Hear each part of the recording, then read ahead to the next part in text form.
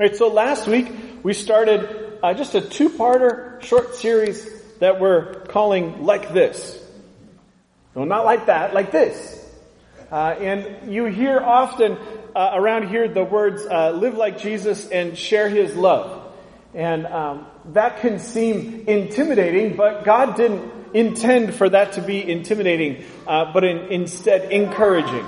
Instead, hey, you can live like Jesus. You can talk like Jesus, walk like Jesus, sound like Jesus. It is possible. It was never meant to feel impossible.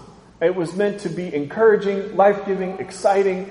And I'm glad that throughout the Scripture we have a number of different places that we can look where we can see something simple that we can adjust so that we are more like Jesus. It's inspiring. It's life-giving. It's good. And so last Sunday, invited all of you to read the 4 chapters of Philippians and to ask yourself a couple of simple questions. In this, live like Jesus and share His love, we're reading that it's with the help of God that we can become more like Jesus. It's with the help of God. That's a very important distinction. No one here today is asking you to become more like Jesus out of your own strength, out of what you've got. Aren't you thankful? Yeah. I'm thankful. I'm thankful that, it's not possible. That we need the help of God. It's very, very important. So what we see here in Philippians is that passionately Paul writes about the essential nature of relying on faith in Jesus as our means of salvation and not our own righteous deeds. He refutes false teachers and their manipulation of God's word. They were trying to gain influence by teaching that circumcision and obedience to Jewish customs were essential to salvation. Having obeyed each of these laws and customs, Paul writes that faith in Christ has brought salvation and nothing else. That's still true today. Aren't you thankful for that? Paul writes that he will daily pursue a personal spiritual growth and obedience to God as long as he lives. Now, here's a couple of pictures of the ancient city of Philippi that give us kind of a sense that there was a lot going on. It was a multi-ethnic, multicultural city. It had challenges. It had culture. It liked debate. It liked a variety of things. And when this faith in Jesus entered the equation, it was something new. It was something really different.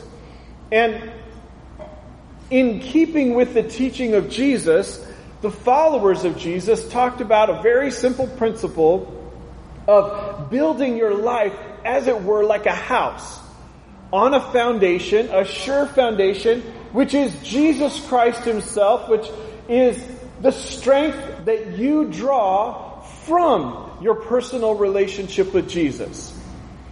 It's really important that we don't leave this as a overly simplistic but spooky spiritual principle that we just check the box. Yeah, okay, I'm cool with that. I'll, quote, build my life on Jesus, and then nothing happens as a result of that.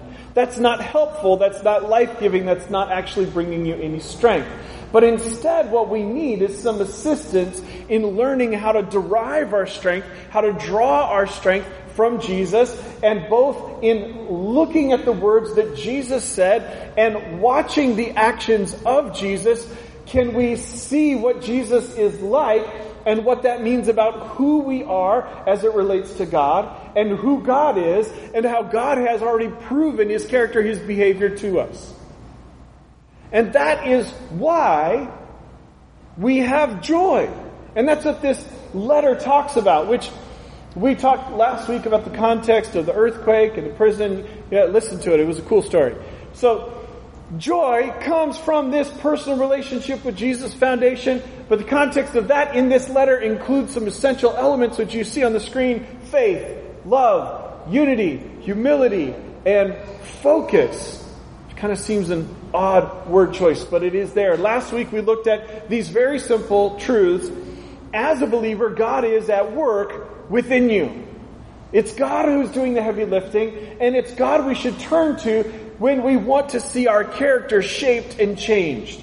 It's not we turn to ourselves and try to force a behavior change. You certainly can, and many people do, force a behavior change for a short measure of time. But you will only find lasting change when you have turned to the God source. God is at work within you doing the heavy lifting. Philippians 1:6. Love will overflow as we grow. Philippians 1:9. Into changed lives. This love flows into us, literally changing our lives, changing our perspective. We saw that in the first 2 chapters. And in chapter 2, in particular, verses 1 through 11, we see one of the most beautiful, and I think for us as a church, one of maybe the top 4 most transformative scriptures in outlining how Jesus lived out this agape love in a sacrificial way. It was meaningful. It was important. Isn't that good? Now, today, and I think I've literally written like 4 different outlines for this message, so I'm going to try to have some coherent thought that I share with you, because there is so much that we can draw from chapters 3 and 4. So many different things. We see them on the screen. I want to refer to a couple before we get to the screen. Chapter 1 and verse 27, and in chapter 3, we see Paul reference us as believers as being citizens of heaven. Citizens of heaven. In other places, Paul talks about our personal identity and how important it is for us to think about ourselves as followers of Christ before we even consider our gender, our ethnicity, our culture, any other way in which we might identify ourselves. We must think about ourselves as Jesus followers first. In this letter to the Philippians, it's citizens of heaven. Citizenship was a very important thing because in their culture, and the people that this letter was written to, in their lifetime, they had seen more than one political power come in with the military, overthrow the last one, and take control. They had experienced multiple different citizenships and what came with it. What identity came with it, what benefits came with it. With the Greeks came culture and language and beauty and philosophy and poetry. With the Romans came aqueducts and Rome and roads and physical security and identity and an ability to be represented in court of people groups that weren't able to before. There was different things that were associated with citizenship. And so when Paul writes this, you are citizens of heaven, that should ring a bell for us. Whoa.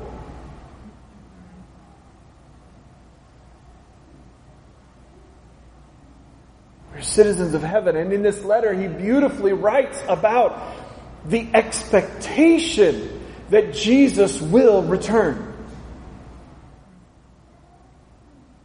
We are aliens in this world. We are eternal spiritual beings having a temporary natural experience. You are a citizen of heaven as a Jesus follower.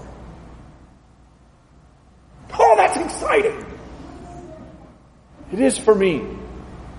Let it get down in your system. Taste it. Digest it. Get it in your system.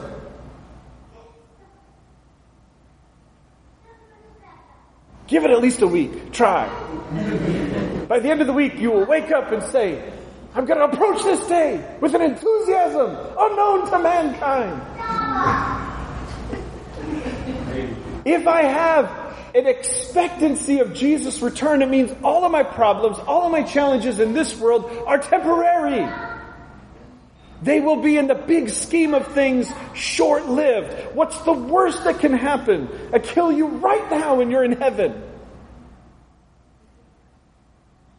Morbid, I know. But come on, sometimes to unpack stress, we've got to digest, dissect, open up. Why?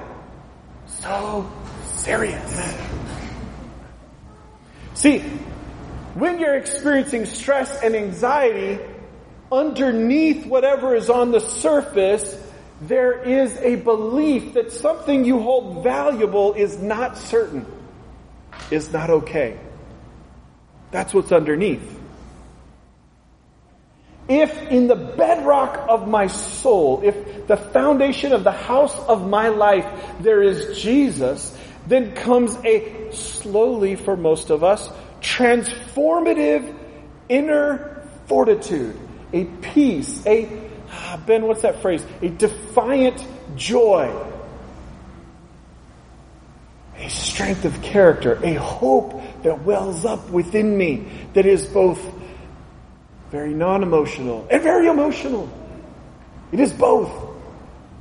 Because it is my spiritual eyes being open to the fact that I'm a citizen of heaven, that everything of this world is temporary, that it will all pass away, and that I will be with my Savior forever. No more crying, no more suffering, no more weakness, no more pain. I think I'm the only one that's really excited about this. This letter, you cannot miss the context of we are citizens of heaven expecting the return of Jesus, and that is woohoo! Sugar and caffeine all together in one. Okay, that's why we say it motivates my life. Allow me, if I may, to read a couple of passages. That's that first bullet point that you see on the screen. Philippians chapter 3 and verse 3 says this. For we who worship by the Spirit of God are the ones who are truly circumcised. We rely on what Jesus Christ has done for us. We put no confidence in human effort. Faith in Jesus motivates my life. What was happening was that there were false teachers that were coming in and trying to say that circumcision and other Jewish customs were necessary for salvation. And Paul is saying, no, that's hooey. It's worse than horseradish sauce. It's not true and not helpful. We rely on what Christ Jesus has done for us. I know what it's like to say to myself on a Saturday night or a Sunday morning, I did not have a good week. I don't feel like going to church. Because I have connected my identity with God with my behavior. Now, most certainly God cares about your behavior, but He cares about what's going on in your heart more. And if I am feeling that I don't want to go to church, I don't want to go to a small group, I don't want to go be around other Christians because I had a bad week, that's wrong-headed thinking. It's stinking thinking. Because it's a merit-based theology, which we do not find in Scripture. Faith in Jesus plus nothing equals my salvation. In this room, we have sinners and forgiven sinners. That's it. Hello? Philippians chapter 3 and verse 9 says this. I no longer count on my own righteousness through obeying the law. Rather, I become righteous through faith in Christ. For God's way of making us right with Himself depends on faith. Will I choose to believe that God is who He said He is? That Jesus' way of salvation is actually true. That's the hinge of your salvation. So it motivates my life. Verses 12 through 14. So for some of us, this is a deeply meaningful passage. I don't mean to say that I've already achieved these things or that I have already reached perfection. That's that completion word that we talked about a couple of weeks ago. But I press on to possess that perfection for which Jesus Christ first possessed me. No, dear brothers and sisters, I've not achieved it. But I focus on this one thing. Forgetting the past and looking forward to what lies ahead, I press on to reach the end of the race and receive the heavenly prize for which God, through Christ Jesus, is calling us. Faith in Jesus motivates my life. There is a forward-leaning posture.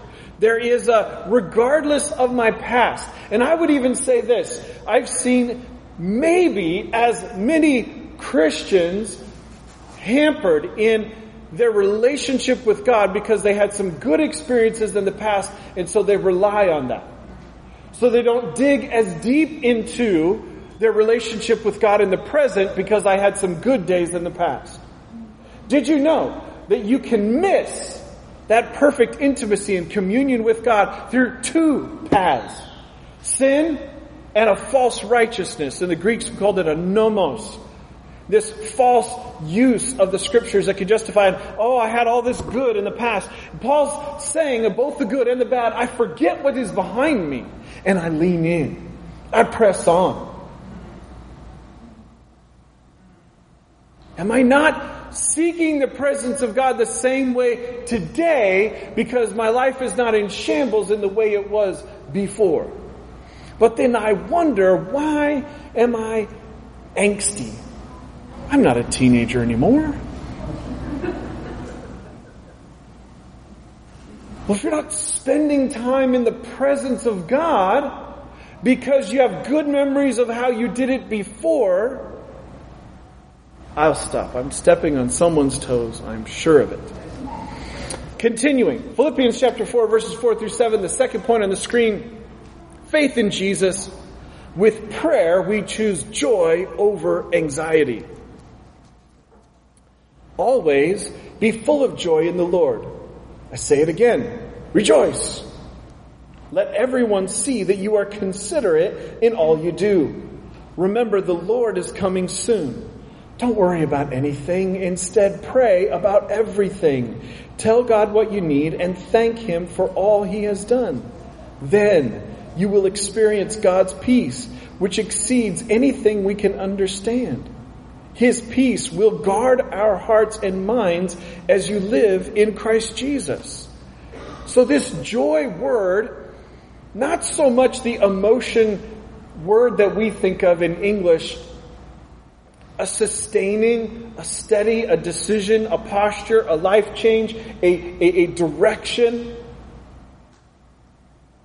Enjoying a state of happiness, you could translate it.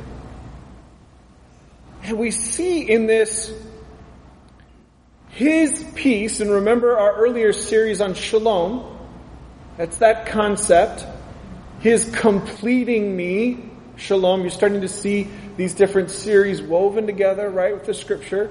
His shalom peace is completing me. It's bringing strength to me. Will guard our hearts and minds. Now, you may recall that Paul is in prison at the time of writing this letter, but not in prison the way that you might think of it. In this case, he's in house arrest under Roman guard. But actually, at this point in his life, on more than one occasion, soldiers have protected him from being killed by a variety of religious people who wanted to put him to death because of this Jesus stuff. So Paul has seen on more than one occasion his life preserved, his life guarded by soldiers. There were people in different cities, both Jews but also pagans, different religions, who saw this Jesus worship as a threat to their livelihood. And they sought to kill him on multiple occasions. And so Paul now is, on a daily basis, can see a soldier putting on his armor, putting on his sword, to guard him, to protect him until his trial that was upcoming. So this is a visual aid. And they knew that. They knew what was going on. They knew his story. They knew what I just explained. So when he uses this phrase, both joy, what they had seen in the start of their church, the story in Acts 17, both joy and the shalom peace, they understood that very deeply from the good news of Jesus and all that Jesus taught. Joy, peace, and guarding, those were concepts that were vibrant to them. We're like, whoa. Okay, there's an interconnectedness here of these principles as it relates to my relationship with Jesus. Certainly, one of the things we talk with Christians about the most is where they are experiencing stress and anxiety and a lack of peace. And in every occasion, digging deep into my salvation and what it means and what is the truth and what has God done so that I can be forgiven of sin. Who is it that I am speaking to? What has God already done so that I can be here is relevant to whatever is causing you that anxiety and that stress. Because if God could do this, what can't He do? But Jesus asked the question, what's the greatest miracle? That I heal that man or forgive his sins? He's already forgiven your sins. What in your life? And maybe the delay in the answer to prayer that you are experiencing is so that the trial you are experiencing would draw you closer into an intimate relationship with the Lord.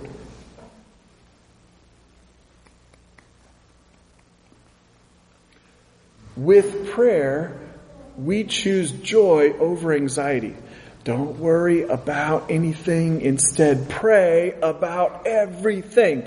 Tell God what you need and thank Him for all He has done. Now, we've talked about these principles a number of times. I know it's not new information to some of us, but listen, an attitude of gratitude, a gratitude list, listing the things that you are thankful for.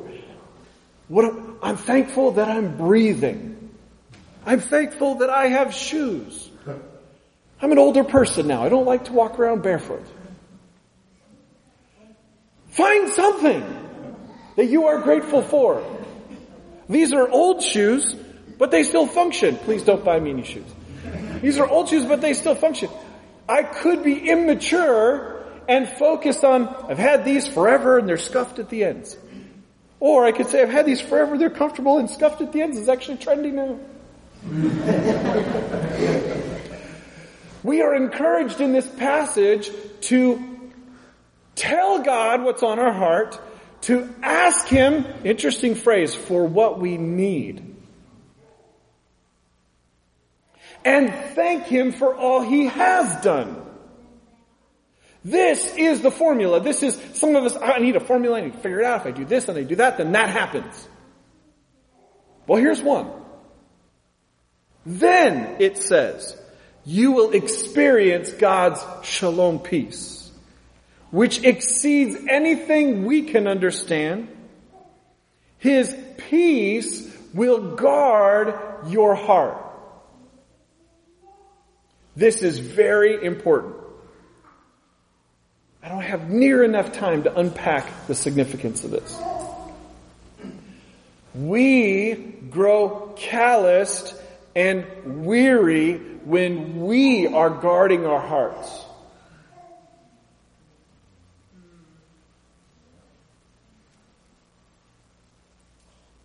Shouldn't I let the peace of God guard my heart?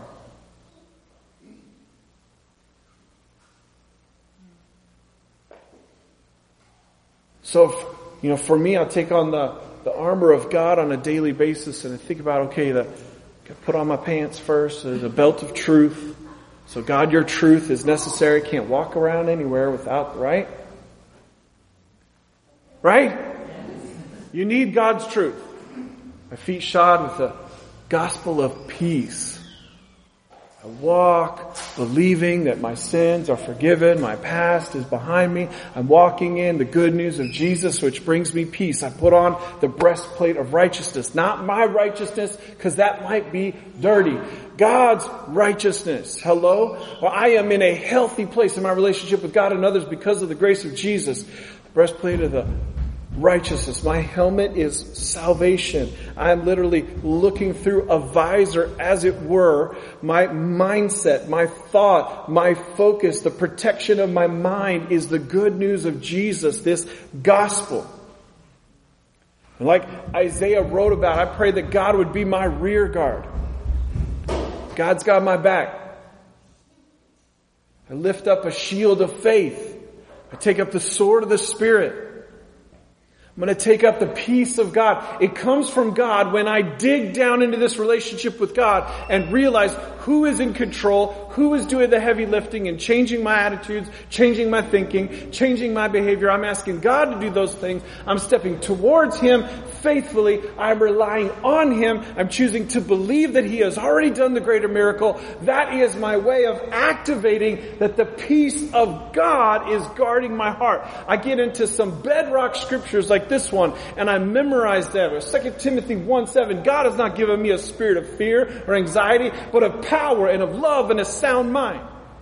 And I might not sound that way the first time I pray it, but it kind of changes as you do.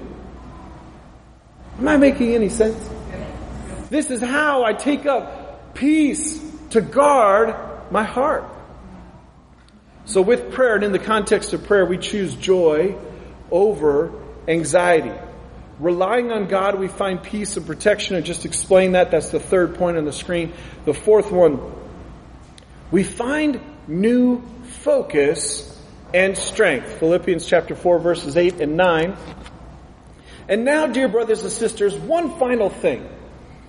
Fix your thoughts on what is true and honorable and right and pure and lovely and admirable. Think about things that are excellent and worthy of praise. Keep putting into practice all you learned and received from me, everything you heard from me and saw me doing. Then the God of peace will be with you.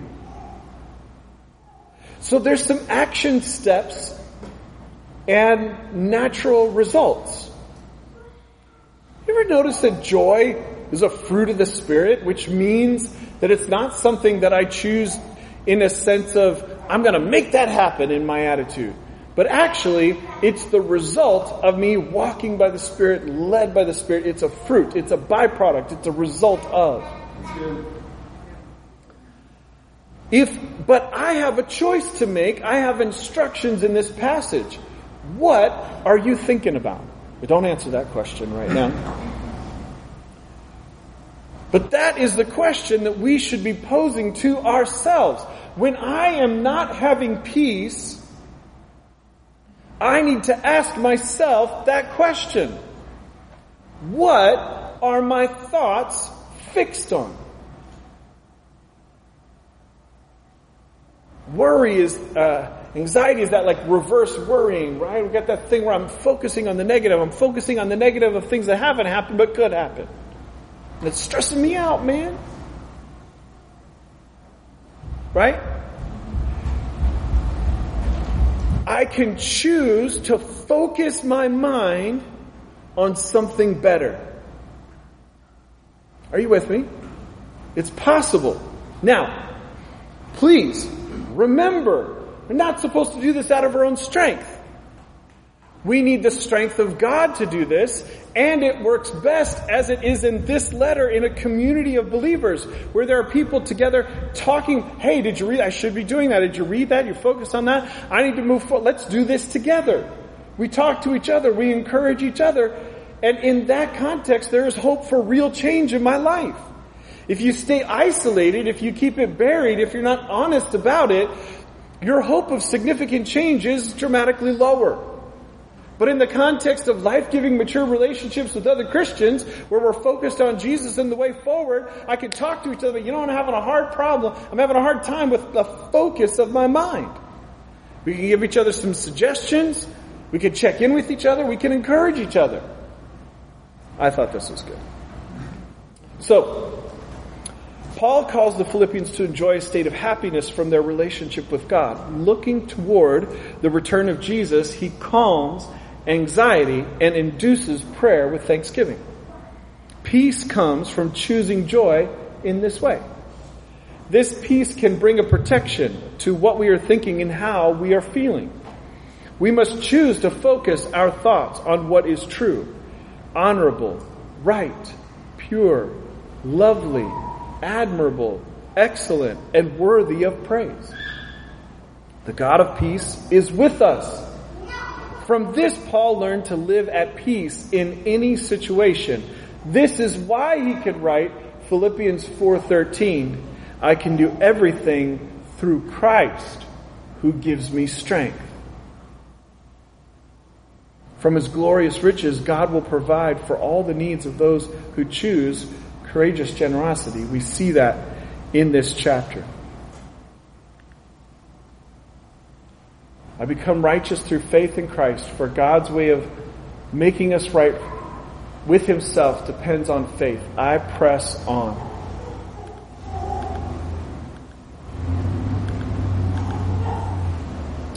So, the context of this verse, so often quoted by people, in the context of, so I can get a better car, a better house, is actually a context of, I can choose to be content in any situation. I can do everything through Christ who gives me strength. And this same God who takes care of me will supply all your needs from his glorious riches, which have now been given to us in Christ Jesus. Did you know that as a Jesus follower, you are not going to be given anything more valuable than you have already been given? Your salvation. The writer of Hebrews says this in chapter 2, how then will we overcome if we ignore so great a salvation? You got the goods. You've had the best thing already given to you from his glorious riches which have been given to us in Christ Jesus. It is that same God. So faith in Jesus motivates my life. With prayer, we choose joy over anxiety. Relying on God, we find peace and protection. We find new focus and strength. So coming out of today, I want to ask just 2 questions. What is the one area that the Holy Spirit is leading you to work on in becoming more like Jesus?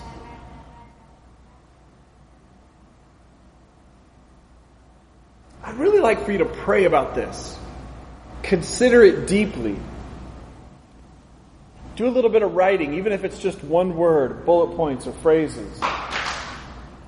Because you might have a long list, but your list might be some negative self-talk. And it might not be the one thing that the Holy Spirit is interested in changing. In my experience, the Holy Spirit is gentle. In my experience, the Holy Spirit does not overwhelm us. In my experience, the Holy Spirit doesn't give us too much information. That's Pastor Ben who does that. Well, the Holy Spirit is different. You can write out a long list. You don't need to. You could. But then ask, what is the one thing that God is wanting to work on? Because what you're going to do next is ask God to work on it. And for most of us, if we get enough quiet time away from screens and distractions, we look at this list, there is going to be one thing that jumps out. And you will probably know because it will probably not be something that you feel like you can tackle on your own. It might be something, though, that you do already feel some momentum in. You can already connect some circumstances, conversations, things that have changed. In ways you've been convicted of sin, or maybe ways you've been encouraged about change that has already started to develop. The Holy Spirit will illuminate the one thing. What is the one thing that He's wanting to work at? And then the second question, very simple. What is one step you can take toward that change? Just identify one step.